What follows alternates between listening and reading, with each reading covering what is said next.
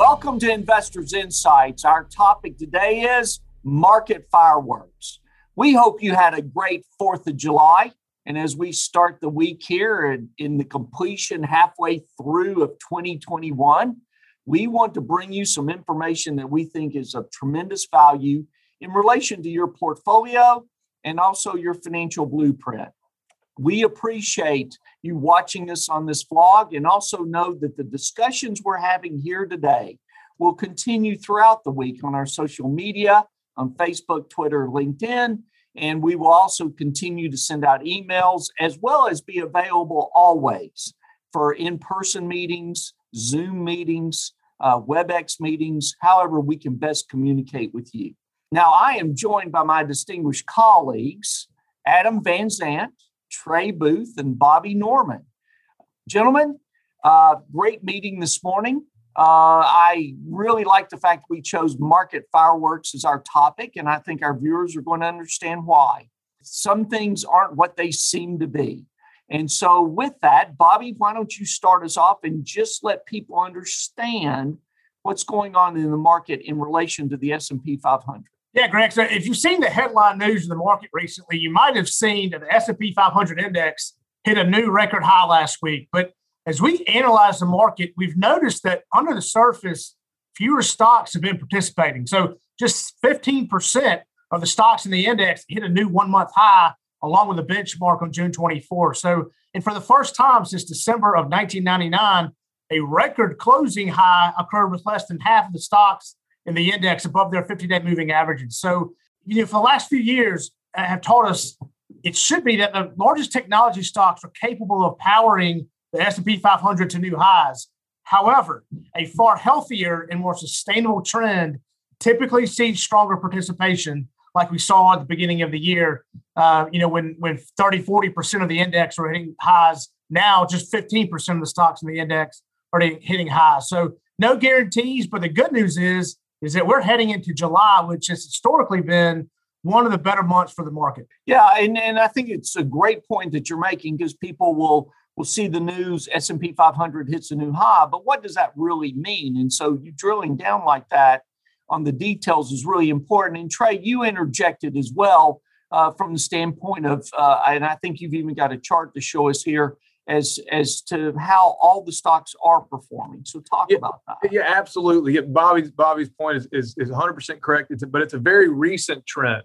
The market rally that we saw at the end of 2020 and to come into 2021 was a very broad-based rally. This narrowing of focus on larger and larger companies is very recent. You can see on this chart here that if you just look at the month of June, what stocks have done well in June versus what stocks have done well this year, it was a complete flip-flop. The companies that have been doing best for the first 6 months of the year did the worst in June. And the stocks that did the worst in the first 6 months of the year did the best in June.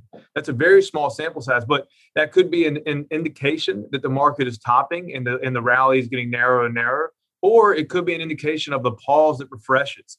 Things don't always go up. And so you've got to have a give and take of certain companies rallying to push the market higher, and then they've got to take a breather, and then something else continues to market. Right. And so if you just had one narrow section of the market rallying, that's concerning. We absolutely saw that in the last few years with very few large companies making up almost all the gains.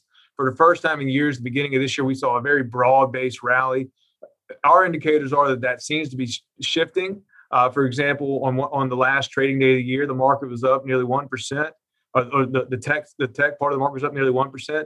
But there were 2.5 times as many stocks down on the day as there were stocks up. That's a very narrow rally on that one day. And so these large companies can push the total market. What we need to see is this, if it's the pause that refreshes, then we should start seeing this flip in July. As Bobby said, July is traditionally a very strong month. And so if we see the rally broadening back out, for example, right now, less than half of the subsectors of the S&P 500 are above their 50-day moving average. Mm-hmm. That's a very short-term trend, trend indicator that Adam tracks for us. And if we see that flip, that'll flip quickly, and that'll be a good indication of a broadening out. So a lot of data to look at. We could see fireworks. It could be an explosion to the upside, or this could be, there's two different ways to take the fireworks show. But so it'll be interesting to see how this turns out. We're going to have to start watching, see if June is the beginning of a trend and July supports that, or if June was the anomaly. And we won't know that until data comes out. Yeah, and that's well said. And we're going to be tracking all of this. And we do on an ongoing basis here at Five Plan Partners. So, and Adam, Trey's already mentioned your name, but in terms of the support levels, resistance levels, the averages that we're watching here, talk about that. Yeah, Greg, so I appreciate it. Typically, we give a short-term resistance and support level to the S&P 500 on a weekly basis. Yeah, we found this to be a good opportunity since it is mid-year to give a intermediate term. So that's more over a monthly basis. So the resistance level for the S&P 500 that we're looking at is 4,400. The support level we're looking at, keeping an eye on, is 4,200. This kind of coincides. We talked about a base and a support level for the ongoing months. And we are currently looking at a 50-day moving average of 4,200 in the S&P 500. We heard Bobby kind of mention moving day averages with certain sectors, such as the technology sector. And also, you can catch my vlog from last week, our educational vlog that talks about moving day averages and how they coincide with certain resistance levels, support levels, and technical analysis. That's great, Adam. And you're right. That was an outstanding vlog you did last week. We were getting a lot of clients asking questions about technical analysis and how to look at the ranges and those kind of things. And I think it also ties into what Bobby and Trey were saying about that just because the indice is going up doesn't necessarily mean from the standpoint that all the stocks in that index is moving up with it. We hope that you continue celebrating independence in this great country of ours. So many blessings and things to be thankful for. And we will keep you updated as we continue to move forward. Cannot believe we're halfway through the 2021 year, but we're seeing a lot of positive things in this market. And those things that concern us, like not all the stocks moving up and the full support, we'll keep a close eye on. Have a great week. Keep the celebration going. Thanks.